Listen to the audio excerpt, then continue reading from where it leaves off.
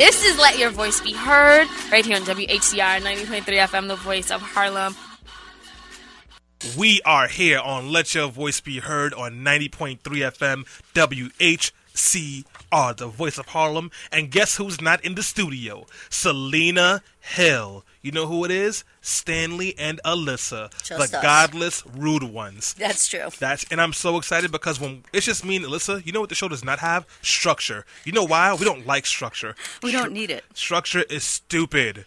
So, we are here on this Sunday, and we are leaving as soon as the show finishes because we both have plans to get extremely drunk with our friends. Am I correct, Alyssa? I don't know if there's drinking at the party I'm going to, actually. They're definitely going to be drinking at my party. My friend just closed, actually, on a co-op, maybe? Whoa, that's cool. Yeah, and so he's having some people over. Apparently he doesn't have any furniture or anything. It's just, like, empty apartment. White people be like...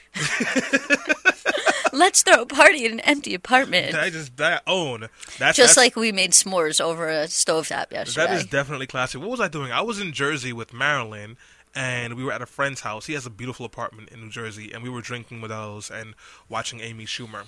But before we even begin, guys, I know you're wondering what the hell is going on. My name is Stanley Fritz. I'm your favorite engineer on the PC 1, 2, 3s, and 4s. You can follow me on Twitter at Stan Fritz, on Instagram as DarkSkinSwindle, or on Snapchat as DarkSkinSwindle. Alyssa? And you can find me on Facebook at facebook.com/Alyssa Fuchs, which is my personal page, or at Alyssa Fuchs on Twitter. And for the Politically Preposterous fan page, you can search for Politically Preposterous. Speaking of politics, I want to take a moment to thank the white man for giving us July 4th off. Thank you, white man, for Friday off. I needed that day. You know what? That's funny that you mentioned that. So last night after the fireworks, I went home and I was trying to get some rest before we came to the show this morning. And so I threw on what is now called the American Heroes channel, which used to be the military channel. And you'd think like that's really weird, but they actually show a lot of really good documentaries, a lot of war documentaries. And so, of course, last night they were showing documentaries about the Revolutionary War. Yeah. And it's funny because it's like sort of a conservative-oriented channel. Like some of the commercials are like more conservative. Get your gun to protect from the blacks. Yeah. Yeah. America. But I found interesting, so they're showing these documentaries and they're actually showing real history. Yeah. And so a lot of French people, the colonists solicited a lot of French people to fight against the British, a lot of Portuguese to fight against the British. And this is before America was a nation. So these people were, quote unquote, like illegal immigrants, but they were fighting alongside with the colonists, so they were allowed to stay. And they were not just all white men from England. They were people from all over Europe that wanted to fight against England or Britain. And so I was thinking as I was watching it, I go, man, conservatives watching this right now must be having a heart attack. Because this is actually the truth about what happened. This is real. I mean, yes, some of them were reenactments, but at least the story that they were telling was based in reality, not based in the conservative version of American history that only fits their narrative. Dude, they probably they didn't even acknowledge it. They were like, yeah, America, we got these legals to fight our war for us. And they're not thinking about what that actually means. Right. Or they're thinking, wait, what's that line? You didn't build it? Yeah. We built it? Like, no, actually, they were very they involved helped in build building it. But speaking of crazy, conservative, stupid things, this morning, a good friend of mine tagged me to a video of this young lady pretty much rambling for 3 minutes saying that same-sex marriage is not legal in the U.S. because it was passed with the 14th Amendment, which means that people can no longer be chattel, that's what she said, and that black people are still property, therefore same-sex marriage is illegal, and that they're only doing this to make the churches marry people. That's ridiculous. That is ridiculous, but it does bring up a good point. Well, a good point for us, because what we'll be talking about today are all of the Supreme Court cases, the biggest cases, the smallest cases, the cases you didn't think about but that mattered to you. We'll be talking about all these cases that mattered today. To me. It mattered to Alyssa and Stanley. You get to hear about these things, including the same-sex marriage decision, because this person said that the 14th Amendment was never ratified, which is not true. And then she said that same-sex marriage was passed because of the 14th Amendment, which is also not true. So now you will have a chance to finally understand how the Supreme Court SCOTUS came to the decision of the same-sex marriage decision. Yes, we'll also be talking about affirmative action, maybe. Possibly, definitely. We'll also be talking about how the police can enter your house without a warrant, sort of. We'll also be talking about other things which I will not tell How you because I about want to how surprise about you. how Mississippi is suing Tennessee, and who else is suing who? We have somebody suing Florida. Yep. Georgia and Florida are suing each other. Yeah, so we have a smorgasbord of all kinds of lawsuits. So the first half of the show, we're going to be talking about the Supreme Court cases that have just passed. So anything you missed, anything you were wondering about, we're going to talk about that. Then we have the news roundup as usual. The second half, we will be talking about upcoming Supreme Court cases. And one of the things that I'm hoping we talk about is a Supreme Court case against unions, because it may be coming back up. And if it does, it could kill collective bargaining permanently, which could cost millions of jobs and disempower unions in a way that has never happened before. Well, it's been happening for a while, but this could be the death blow. And, of course, for the last one, for the quickie, I'll be talking about Fisher versus University of Texas, the lawsuit about affirmative action. Yes, affirmative action is going back to the Supreme Court. If you guys remember when we first got here to WHCR, I covered it as a segment. It was a great conversation, and now we're right back here having the same conversation again, because after the Supreme Court punted on it 2 years ago, it's come right back, and we're going to have the same conversation all over again. But that's what you can expect from us from today. Alyssa, do you have a case that you're excited about? Excited about. That's hard. I mean, concerned about. Several of them coming up on the next term. Evanwell, which is the one person, one vote case. Fisher, which you mentioned, affirmative action. Yeah. And also Fredericks, which you mentioned, the public unions case. I have some concern about how those may go. I mean, obviously, I'm excited about the same-sex marriage case. Yeah, clearly. right? Because we won that mother lover. Yeah, so, and you know, it's funny that you mentioned that thing about people just saying what they want to say about the law without actually having any idea about what they're really talking about. Yeah. I actually saw an article on, I'm not even going to mention the website. That's how inaccurate it was and how much I don't like it. But I saw an article on one of those websites that's essentially clickbait, and it was basically trying to argue that the same-sex marriage ruling nullified concealed carry laws in every single state. What? It was taking this extended reading of the same-sex marriage ruling to say, well, if, you know, certain states can't ban other things that happen in other states, then essentially, basically, if people get married in one state, they get same-sex married in one state and can go to another state, and that state has to recognize it. Yeah. Despite the fact now all states can't have bans. But what they were saying is that means if you have a concealed carry permit in one state, then every state should have to recognize it, even if that state doesn't allow it. And so they were saying affirmatively, like, this thing happened. And, like, we should clarify, that has not happened.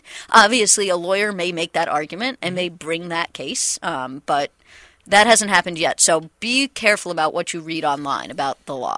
Yes, because people are stupid. So, guys, we do have to go on a quick break, but when we come back, we'll be talking about the Supreme Court decisions. I know my favorite one to talk about is going to be about Obamacare, because you'll find out why Obamacare is here to stay. Party at the beach down in Copacabana, sipping Gila Fish. My black yoga pants on, me and Brittany, we've been down in Atlanta, sweating in the club, call me Dirty Diana, flexing like a yogi, drop it down with your hands up, do a headstand, bend it back, put your legs up, I ain't got no worries, I'm my own private dancer, my own private dancer.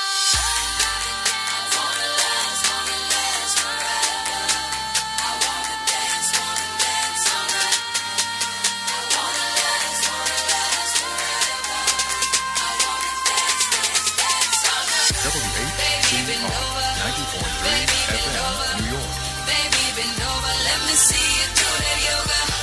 Baby, bend over, baby, bend over, baby, bend over, let your booty do that yoga.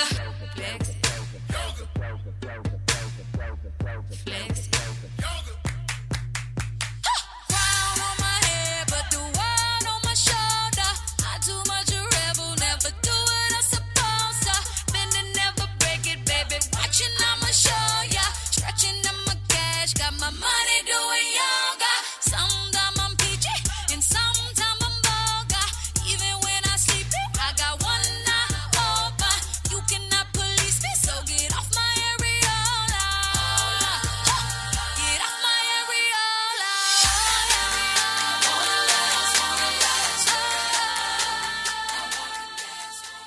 Hey guys, we're back on Let Your Voice Be Heard on 90.3 FM WHCR, the voice of Harlem. I was informed by Sally Mae / Navient that when I call, that song comes on. Chick Better Have My Money by Rihanna. I love that song. And if you were just tuning in, it is just Stanley and Alyssa in the studio today because Selena wants to go to the Cayman Islands to hang out with Mitt Romney, and Jackie wants to be in California because she wants to do that, and Jason is somewhere being a dad because that's important. And Apparently, that's a thing. Alyssa and I are godless and also planless because we have jobs that take up most of our lives anyway. This is true. But then when we leave, we're going to leave here and go get party, and I'm going to drink a lot. Don't you have to work tomorrow? No, I took a personal day. Oh, nice. Dude, no, I had to. Like, we literally have, well, I mean, you don't need to take a vacation too often, but I haven't had a day off since, okay, I think like March. I haven't had a day off either. I mean, I worked on Friday, which was everybody else took off, and I went in for a few hours. Yeah, no, sir. I took Friday off done. too. I'm not gonna lie. We had Friday off, but I took a personal day on Monday because the event I'm going to after work today it's like How come I wasn't invited to this event? I don't know. I should have invited you. Oh, okay. Yeah. So, we're not buying. No, I'm kidding. So, did you hear? Stanley and I are buying a townhouse. Yeah, we're not buying a townhouse anymore. We're buying a we're buying an abandoned townhouse. That's right. We're gonna turn it into a coffee shop, guys. Just kidding. We're not gonna do that. No, we're going to turn it into apartments and charge you mucho money for them. That's right. Give you just a like discounted everybody price else. of $4,000 a month for one room, no bathroom, no kitchen, I think that's illegal. and you pay utilities. Check out Harlem, a lot of places. But guys, we are not here to talk about utilities. We are here to talk about the Supreme Court. So now, in case you guys have been hiding under a rock, or maybe you've been watching TV, but it's been too much to follow, this is Supreme Court season. And what I mean by that, from June to July, that's when a lot of the big decisions from the Supreme Court come out. And usually they do this because it's the end of their session when they go away. So the most controversial decisions that they have to make, they make them now. This way, they don't have to deal with a whole bunch of people on their backs for months and months at a time. They made the decision for Obamacare the first time around this time. They made the decision on the Defensive Marriage Act last year around this time. They usually make their big decisions at this point. And what it means for us as people who follow these cases is that we get a smorgasbord of all these important decisions. The last couple of years, the Supreme Court has ruled on some cases that we may or may not agree on. So, for example, when Supreme Court ruled against the Voting Rights Act, we were very unhappy about that. And the Supreme Court has seen, for at least the last 7 to 10 years, ruled conservatively on laws that we really supported on the progressive side. This year, though, it's been a bit different. We've had a lot of progressive decisions within the Supreme Court, or at least it seems. The most mainstream ones, like Obamacare and same-sex marriage, absolutely. But there are cases and things we're going to discuss today where it has not been the same. But instead of just talking your ears off, guys, what we're going to do is we're going to go through some of the biggest cases, and I will let Alyssa, the brain, the genius, the lawyer, go over the cases and what it means for you. If you have a case you want to hear about or give comment on, you can always give us a call. Our number is 212-650-6903, or you can tweet us at BeHeard_radio. Just make sure it's a Supreme Court case from either last term or one that's coming up this term, because otherwise I'm going to be like, hold on, I have to rack my brain and remember. Or if you want to ask me about some obscure case out of some county court in some state or town or municipality, I'm not going to have any idea. Yes, and also don't call them about Jason who got a parking ticket and you want to know if you can fight it. We're not doing that. No. I think there's actually another show on WHCR radio that does do that. And they're really good. Mondays at 8 p.m. There you go, but that's not our show. Yeah, I think it's called The Legal Zone. I forgot the exact name of it. Yeah, no, from what I understand, it's a really good show, and you can call in and ask your legal questions. No, but it's a really good I'm show. not holding a legal clinic this morning. I am telling you about important Supreme Court cases. One time I asked Alyssa what legal meant, and she charged me $4.50 for billable hours. So I don't. I actually don't usually work on the billable hour. No, just kidding. Because I do civil rights law. Civil rights. That's a song, guys. All right. So, anyways, we're gonna start off with the second most popular one, which is King versus Burwell, the Obamacare Supreme Court case. And correct me if I'm wrong, Alyssa, which I know you will.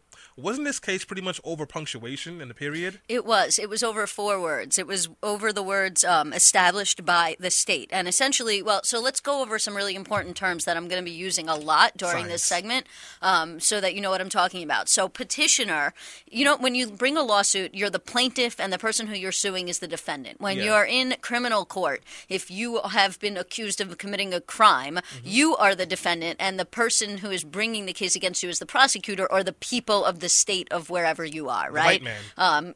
Yes, the white man. The people of the state of New York versus the defendant. So when you go to the Supreme Court or on an appeal, generally, you have two parties. You have the petitioner, which is the person who brings the case, and then you have the respondent, which is the person who the case is brought against. I'm going to be using the words petitioner and respondent a lot during this show, so I want to make it clear what those words mean so that people are not confused. Science. So in this case, the petitioners was a group of conservatives who believed that they shouldn't have to buy health insurance under the exchange because they wouldn't be eligible for the subsidies if the subsidies were not available in their state. So that seems like kind of crazy, but essentially what they said is Obamacare had a carve-out, which said if you were within this carve-out, you did not have to pay the penalty, and you could submit a form getting an exemption. Yeah. And that exemption was determined based on your income and based on whether or not you were eligible for a subsidy. So these people did not want to have to buy insurance through Obamacare. And so what they argued was that the words established by the state means an exchange that's actually established by a state, not by the federal government. And therefore, if the exchange in their state, Virginia, was established by the federal government, then it was not lawful under the statute, and therefore they should fall into the carve-out exception because now they're no longer eligible for the subsidies. Therefore, they fall outside of the formula and they can get the exemption, which means they don't have to buy insurance, but they also don't have to pay the penalty. Yeah. That's what they ultimately wanted. So they argued that established by the state had to be read plain meaning, that it was only those established by the state, and that the 34 states that used the federal exchange, nobody in those states were eligible for health insurance or for subsidies, which would essentially make them ineligible to buy health insurance, So, right? Wait, so like all people from those 34 states who were getting subsidies would have lost them? Well, yes, possibly, yeah. So then there was another thing at play, which is the IRS was interpreting established by the state to mean either the state exchanges or the federal exchange standing in the shoes of the state. Yeah. So there was the petitioners made two arguments. Essentially, one, that you had to read the law in context. You couldn't just go based on the plain meaning. And two, that there was this case called Chevron, right? Mm-hmm. Chevron is like a case that all lawyers know, but essentially what Chevron is when an agency makes a determination about what statute means, then we follow the agency ruling. So if the IRS says that established by the state means state or federal exchange, then that's the definition that we use. But so the court had two options. They could use the Chevron, and they could say, well, the IRS says it's this way, so it's this way. But what that would have allowed was the next person who got elected president could tell the IRS to define it differently. Oh. And then that could change. So the Supreme Court actually went one step further, and they said, no, we're not going to just leave it to the IRS to determine what that means, because then it's at the whim of any president to direct the IRS. We're going to actually say that we have to read the law in context, and when we read other provisions of the law and we read the law in full and we look at the intent that the Congress had, which was to provide low-cost health insurance to people, then we have to read established by the state as meaning exchanges that are established by both the state and the federal government standing in the shoes of the state. And therefore, everybody is entitled to have a subsidy, whether they buy it on a state exchange or a federal exchange. So there was a chance that they could have said, like, they could have used Chevron and let any president who's elected dictate what it would mean. Right. That would have been the middle. I mean, there was basically three things they could have done. They could have said, like, plain meaning. It says state. It's got to be a state. So, these states that don't have their own exchanges, everybody in those states loses their subsidies. Wow. And then that's for either Congress to fix the language of the statute to say established by the state or the federal government, or each state has to establish their own exchange. Yeah. Second was the middle ground, the Chevron thing. Okay, we'll leave it up to the IRS. And then each president that gets elected from now in perpetuity can tell the IRS how they want to define that. Yeah. Which essentially would be a backdoor for a Republican president to kill the law. Yeah. Oh, and then they had the third option, which is what they went with. No, we're reading the law as a whole. Yeah. Exchanges, federal and state. Wow. So that's the breakdown of King v. Burwell. So Obamacare is here to stay, and we're good to go. We shouldn't see any more challenges, correct? I wouldn't be so sure about that. I mean, it's between, I think it's 9 and 1,200 page law.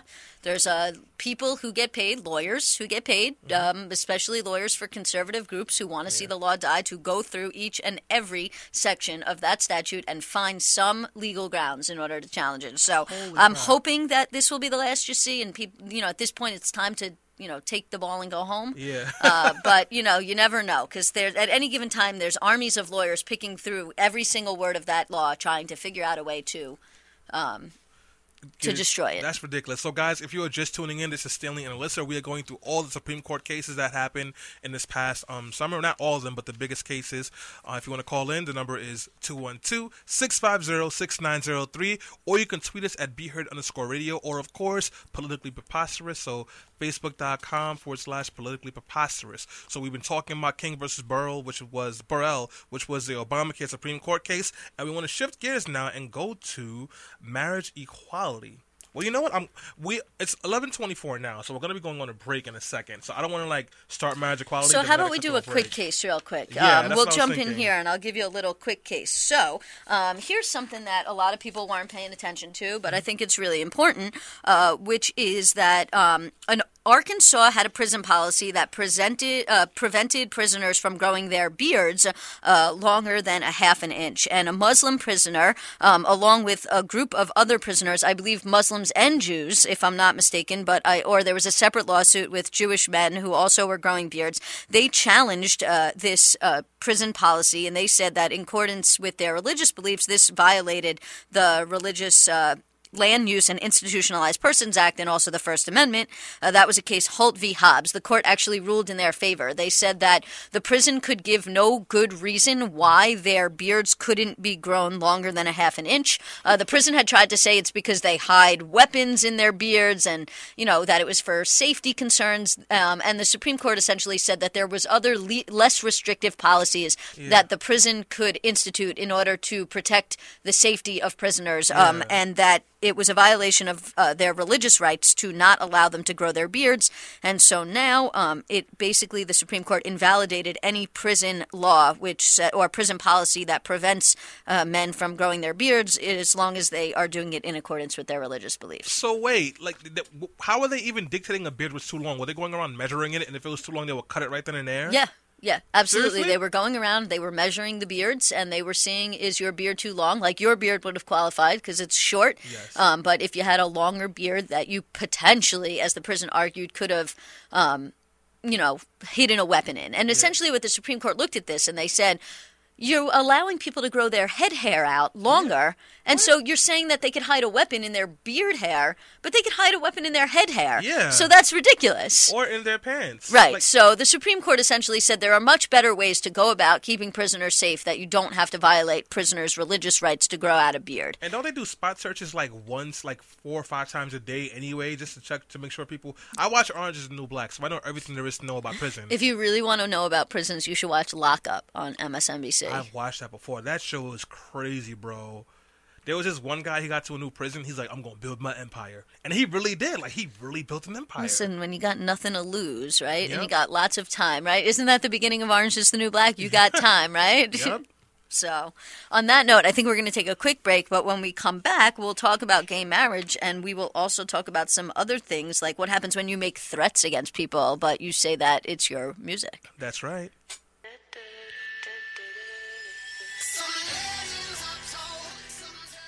Guys, we are back on Let Your Voice Be Heard on 90.3 FM. I have a really good story about that song that I probably shouldn't tell live on the radio. I should probably tell you afterwards, because I might embarrass a friend of mine. No, when I actually, Don't I'll say tell their it. name. Don't say their No, name. I won't say her name. But when I was younger, my friend used to, whenever this song used to come on, if we were driving around, she used to get out of the car and start taking her clothes off. What? Yep. I'm going to go on a drive with her. Pour some sugar on It was like the stripping song. This is definitely a strip. I strip all the time when I play this song. Did you tell Selena's not here? Yeah, right? Selena would be cringing in her seat, that weird smile she has on when she's nervous. All right, guys, let's not do this. Oh, did I tell you? I don't think I told you. So last week, myself, Selena, and the host of her web series, the breakdown that we do, were talking. So they had a segment on religion, and Selena thought it'd be fun to tell them that I'm atheist, which is true that I am. And one of the hosts on the show goes, "Oh, you're atheist? I'm sorry, your life has no meaning." That's not true at all.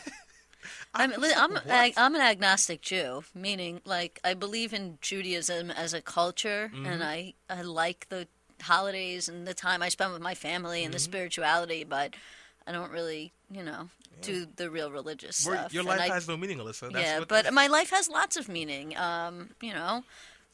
I fight the man. You fight. Speaking of fighting man, on Alyssa, behalf of people who, we need you always get screwed over. We need you to fight the man. So if you're just tuning in, this is Let Your Voice Be Heard on 90.3 FM, WHCR, the voice of Harlem. It's only Stanley and Alyssa in the studio today, but that is fine because we have some important information for you.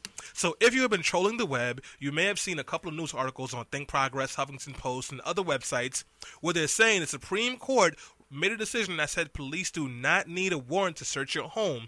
We are going to give you some information on that. We're going to debunk that. To debunk that, because that is not what happened. Alyssa, lawyer them. Okay, so this is actually, I know I said I wasn't going to cover cases that weren't in this term or next term, but since this has come up on a lot of people's radars and it is clearly something that's important. So the warrant requirement is actually something that's written into the Constitution. And while there are many exceptions to the Fourth Amendment that have essentially carved out where the exceptions have sort of circumvented the rule in some respects, we haven't gotten rid of the warrant requirement. In fact, you would have to amend the Constitution to completely read that out.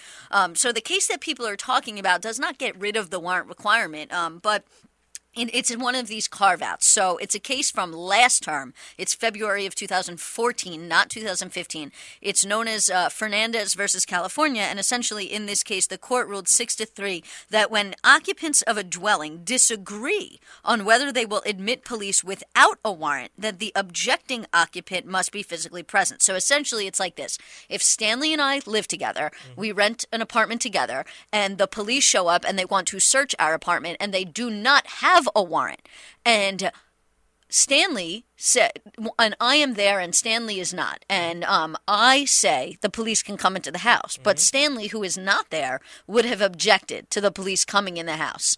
Then basically what they say is that Stanley must be physically present in order to voice that objection. So if only I am there and I let the police into the house, then Stanley has no right to come home an hour later and say, but I wouldn't have let them in.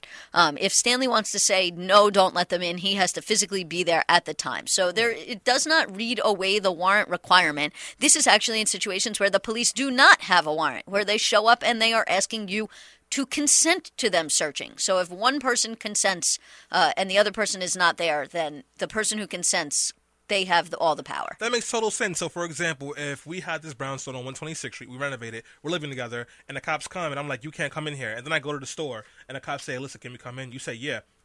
That's all that means, right? And this actually goes one step further, because in this case, in Fernandez, the man who wanted to object, he was in police custody. Oh. So he couldn't object. He was arguing, like, I can't object because I've already been arrested. And the court said, it doesn't matter whether you're in police custody or whether you're at the supermarket. If you're not there, then you can't object. And that's end of story. And we're doing it based on, like, common sense. Like, you're not physically there, so you can't voice an objection. Yeah, and, like, someone gave permission. It isn't like they went in without clearance. Exactly. So, I mean, there are cases where police get too much power. I don't think this is one of them, but we want to clear that one up for you guys. And actually, there's another Supreme Court case from way back when, I'm not exactly sure when, which says when two people are at an apartment together and one of them objects and the other one says yes, then the objection rules. But that's because the person is there. So if you and I are both at the apartment together and the cops come, they ask, can we come in the apartment without a warrant? And I say yes and you say no, then your no wins out over my yes when we're both there. What about same-sex couples? Just kidding. But that was just my weird transition into same-sex marriage. So, guys, if you have been hearing that case and you thought police could search your house without a warrant, that is not true. This is what is actually happened. Alyssa, thank you so much for clearing that up. That was very important. Well, what you should know, just so that we don't get anybody confused, there are situations where the police can, in fact, search your house without a warrant, such as exigent circumstances, emergency aid. There's several exceptions to the warrant requirement. Yeah. It's just that's not what this case says. Yeah, that's not what this case says. So now, guys, we're moving on to the biggest case of the year, and possibly one that will go down in history as one of the biggest cases in U.S. history, and that was Obergefell versus Hodges, the marriage equality decision. That's correct. It's And- actually a combined case. Really? So it's not just Obergefell versus Hodges. It's De Boer versus Snyder, Tansko versus Islam, and Bork versus Bashir. Whoa. They were combined into one combined case. It was 4 different couples Like that were our all super suing. SCOTUS. Yes.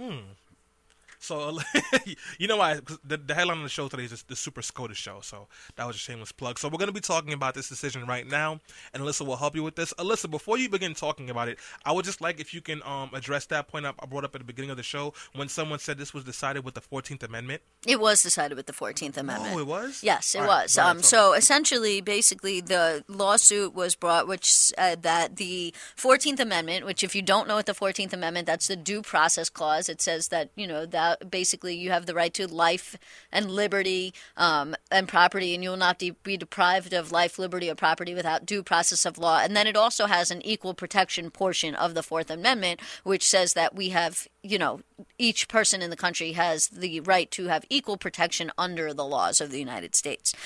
So basically, there was many cases leading up to this. It really starts actually with a case back from the 60s, Loving versus Virginia, which was when I believe it was a black man wanted to marry a white woman, or maybe it was a white man who I'm pretty sure it was a black man who wanted. No, maybe it was a white man it was a Interracial white man couple. who wanted to marry a black woman, if I have that correct. Down with the swirl. They should have called that the swirl case. Yeah, and so they challenged, the court ruling, these anti-miscegenation laws back in the 60s, saying that it violated the Constitution, and the court agreed. And essentially, the court didn't say at that time that marriage was a fundamental right, but they said marriage was a right of fundamental importance. Yes. And then, in leading up to this, in 2003, the court ruled that gay and lesbians have dignity within the Due Process Clause, and so they struck down these anti-sodomy laws. And then 2 years ago, they struck down the Defense of Marriage Act, which led up to today, this year. And so what happened was the case was brought under the 14th Amendment. They said that these bans on same-sex marriage violated 14th Amendment right to liberty and also violated equal protection under the laws. Hold on, Alyssa. I'm sorry. Holy crap, you are so smart. Guys, she doesn't have any notes. This is coming out of her brain. She has no notes. I have very little notes. This is all first verse. All first verse. You're going to get this work. All right, go ahead. Sorry, I just had to say that. Yeah, so basically that was the case. They 4 different couples. They brought cases.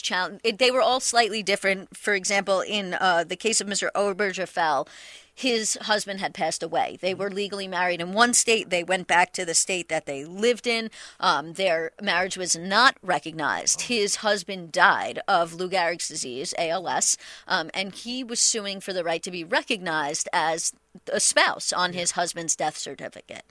In the other cases like De Boer and Bork, those people were alive, and they were arguing that the laws, the bans in their states violated their constitutional rights to due process and equal protection under the 14th Amendment. And guys, just in case you want to call, ask a question, or give comment, the number is 212-650-6903. Again, that is 212-650-6903. Or you can tweet us at BeHeard_radio or Facebook.com/politically preposterous. Go ahead. So the court ruled that the 14th Amendment requires a state to license a marriage between 2 people of the same sex, and also must recognize a marriage between 2 people of the same sex when the marriage was lawfully licensed and performed out of state. Which actually, they answered the second question in the affirmative, which they didn't really have to do. I mean, because they were ruling now that all these bans were against the Constitution because they violate the 14th Amendment. But they went so far as to say, we'll just answer both of the questions in the affirmative. So, now the other thing the person mentioned was that the 14th Amendment was not ratified. That's not true. Yeah. And so what's the 15th Amendment that was for African-American slaves, right? Well, it's actually the 13th, 14th, and 15th Amendment. The 13th Amendment gets rid of slavery. Yeah. The 14th Amendment. So the reason why the 14th Amendment is passed essentially is because the 5th Amendment of the Constitution, the Due Process Clause in the 5th Amendment, only applies to the federal government. It doesn't apply to the states. If you read the language of the 5th Amendment, it is very clear that it only applies to the federal government. And so they needed a way to extend the Due Process Clause to the states. And so they passed the 14th Amendment, which includes two clauses, two main portions. One is the Due Process Clause. It basically is a mirror image of the Fifth Amendment Due Process Clause. However, it now extends to the states. It explicitly extends to the states. And then they also passed within the 14th Amendment the Equal Protection Clause, which says that people have equal protection under the laws, that you can't treat two groups differently, essentially, based on different number of factors. And we won't get into a long philosophical discussion about that, because suffice to say, whether or not two groups can be treated differently under the law, under the 14th Amendment, depends on a variety of different factors, and also very much depends on the case and the groups that are bringing the challenges. So it's you can't say that there's a general rule. Wow. All right. So I know we're going fast, guys, but I wanted to switch gears and talk about freedom of speech with the Walker versus Sons of Confederate Veterans.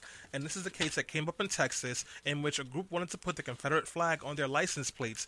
And I think Texas wanted to refuse because of how controversial the flag was. Right. Now, I'll deal with this one quick because I really also want to be able to get to the redistricting case and the EPA case. And there's a bunch of other stuff we want to hit about First Amendment. We can hit overtime. Cool. But listen, I'm gonna burn through it because this is quick. So basically in Walker versus Texas Division, Sons of Confederate Veterans, we actually did a quickie on that. If you want a breakdown of what the case was about, go back to our archive shows, listen to the quickie. But basically, the Sons of Confederate Veterans wanted to have the Confederate flag on their license plate. The state of Texas said, no, we're not going to do that. The Sons of Confederate Veterans challenged this law or this ruling by the Texas DMV, saying you're violating our First Amendment right to free speech.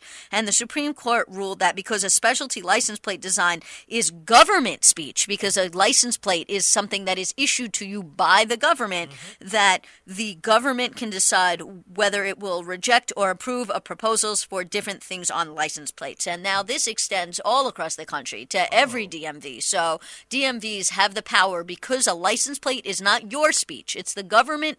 The government owns that license plate. Yeah. When you no longer have your license or the registration for that car, you're supposed to return that license plate back to the government. It is not your property. It is something that is being licensed to you. That's why you have a license to drive.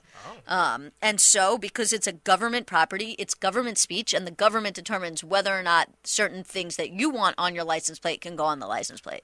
That seems pretty fair. That seems fair to me. So moving right along, speaking of another First Amendment case that was really important, I also did a quickie on this one. So if you want to go back and learn all about this case, it's Williams U. Lee versus the Florida Bar. There was a judge in Florida, and she challenged a law that did not allow her to personally solicit campaign funds. So essentially, there was a law in Florida that banned judges from making personal solicitations. Their political action committee could still solicit money, but they could not personally go around and ask people for money. And she said this violated her First Amendment right under Citizens United and some of the other campaign finance cases. But the Supreme Court actually upheld this ban. They said that there was a compelling interest in preventing judges from personally soliciting campaign donations, and therefore this law did not violate the First Amendment. I actually think that's a good ruling because, you know, when it comes to judges, they're deciding really important cases, and I personally don't even think judges should run. I think they should all be appointed, but that's a whole nother discussion we can get into at another time. I don't want judges walking around and essentially getting paid off by the highest bidder in order to decide in their favor should it come up in the future. I want an impartial, or at least somewhat impartial, because no judge is ever truly impartial, somewhat impartial judge who is not influenced by money donations received personally. Like private prisons, like that guy who was arrested a couple years ago for pretty much locking up a whole bunch of juveniles. Because he was getting kickbacks from the Corrections Corporation of America. Exactly. So now let's talk about this gerrymandering case. So in case you guys are wondering, I think it was Colorado. No, it was Arizona. Pardon me, Arizona. Of course it was Arizona. Well, yes, Arizona. So Arizona changed the way that they cut district lines. So before, it was done by elected officials being able to create district lines. If you're wondering what district lines dictate, it dictates the voting block, like for certain electoral districts. So right here in Harlem, we have District 7, which is Mark Levine's district, and that covers a certain portion of Harlem, right? Correct. So now what elected officials would do every 10 years after the census is done, they would cut their own district lines, and they could do it in a way where they could make sure like they could carve out the maximum amount of supporters for themselves. That's why in New York you'll see areas where like a district is all Democrat and someone can stay in office for years because like that base is always going to vote for them.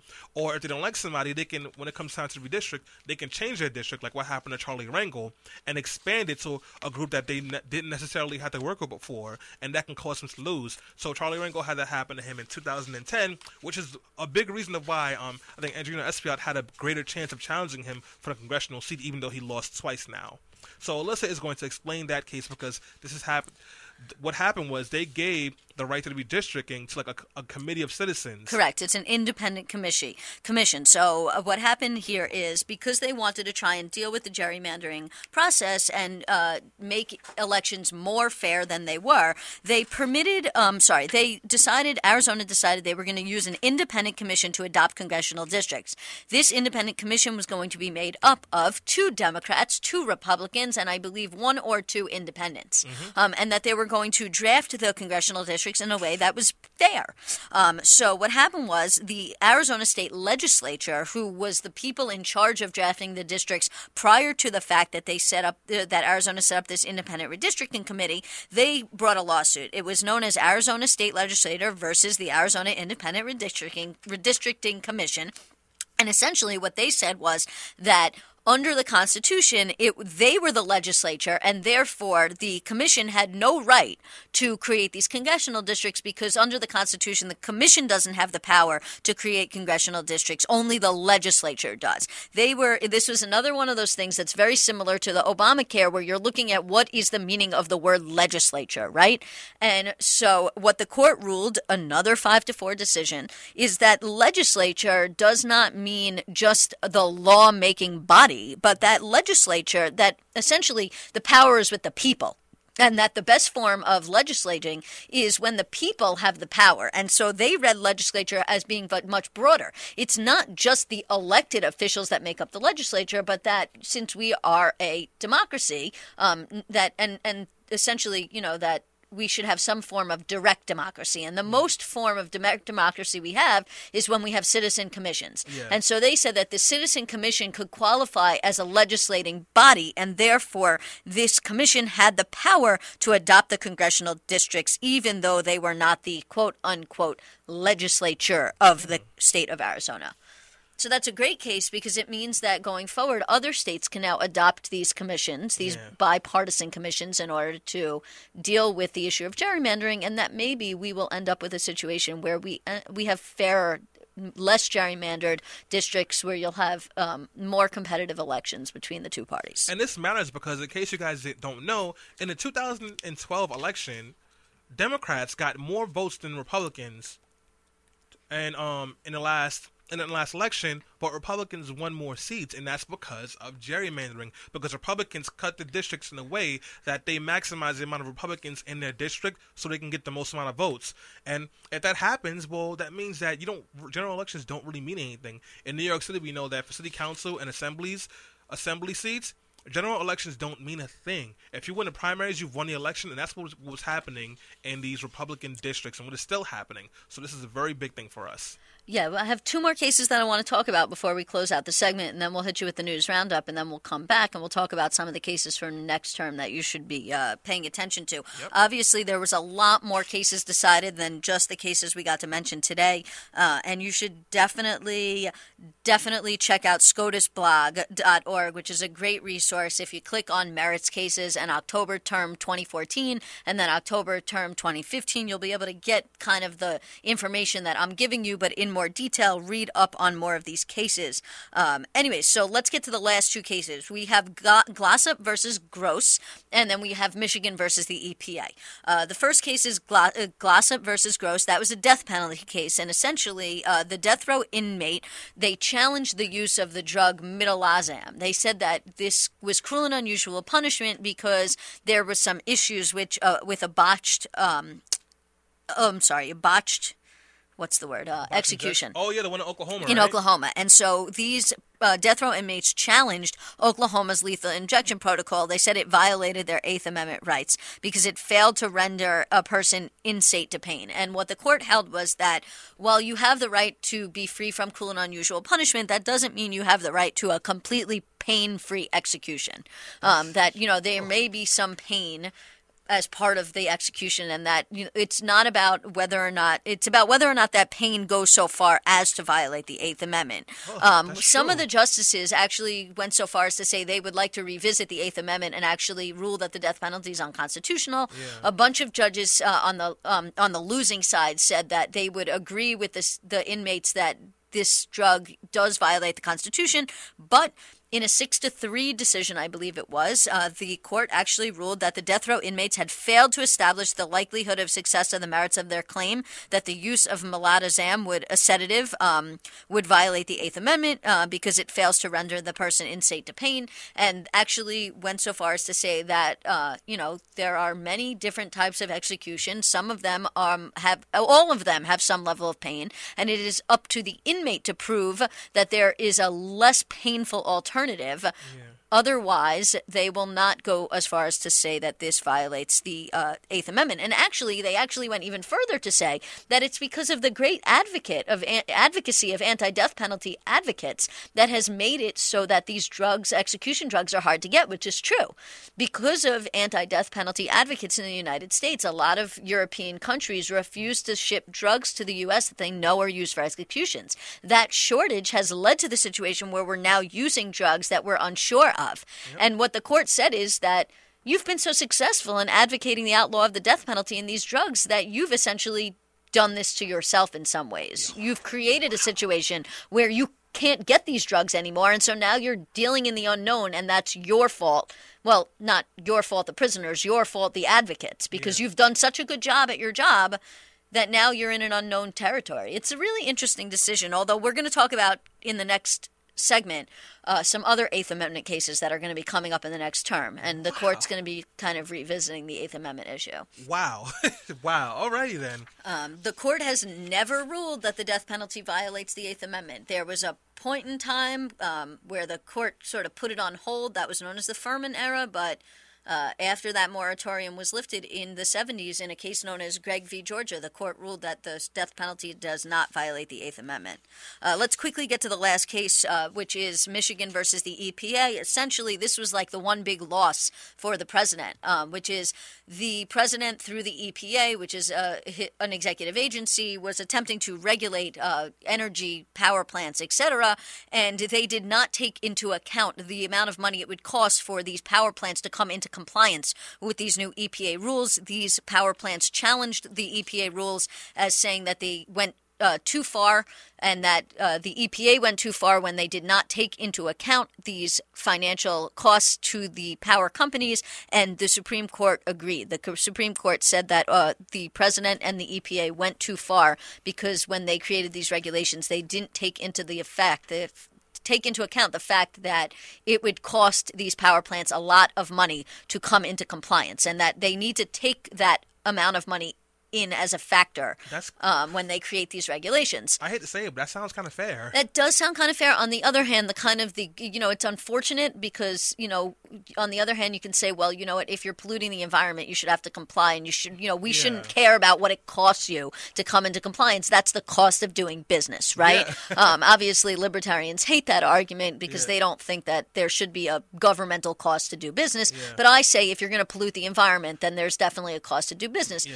The one thing that's sort of a win is that while this case was pending, a lot of these plants actually did come into compliance. So they're now not going to, they spent all this money already to come into compliance. They're now not going to say, hey, we don't have to comply anymore. Let's rip out all these things. So that's a good thing. And also, tell me if I'm wrong, but I interpret this case as if they're saying that they need to consider the financial repercussions of it, but that it also seems like they're seeing the EPA has the authority to kind of make these kind of decisions. Well, yeah, I mean, but the EPA has had, as a regulatory agency, the EPA does have the authority. I mean, that's a more complicated thing. It's known as enabling statutes. But, the government, the legislature, Congress passes laws, and within those laws there are known as what's called enabling statutes. And those enabling laws enable what's known as the fourth branch of government, the bureaucracy, the agencies, they enable them to come up with rules and their own policies on how they want to regulate things. And that goes back to the Chevron thing that we were talking about earlier. Like the IRS determines how to interpret different parts of the laws.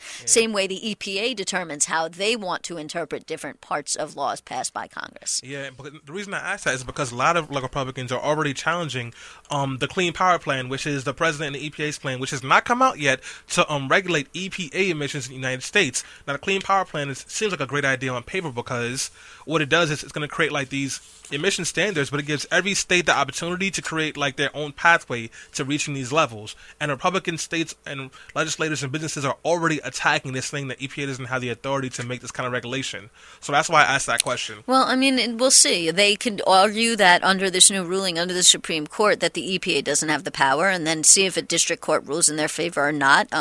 Or they could say that, no, this is outside of the scope because of the fact that this new plan does take into the costs. Because if the new plan, the whole ruling is about costs. So if the plan takes into account the costs when it comes to the regulations, then they're not going to be within the scope of Michigan versus the EPA's holding. Boom, and that's how you do it in these streets. So, guys, we are going on a quick break. When we come back, it'll be the news roundup, and I have an awesome story about McDonald's, a rapper, and a mixtape. I live the life I deserve. Bless. A vacay, I feel better at work.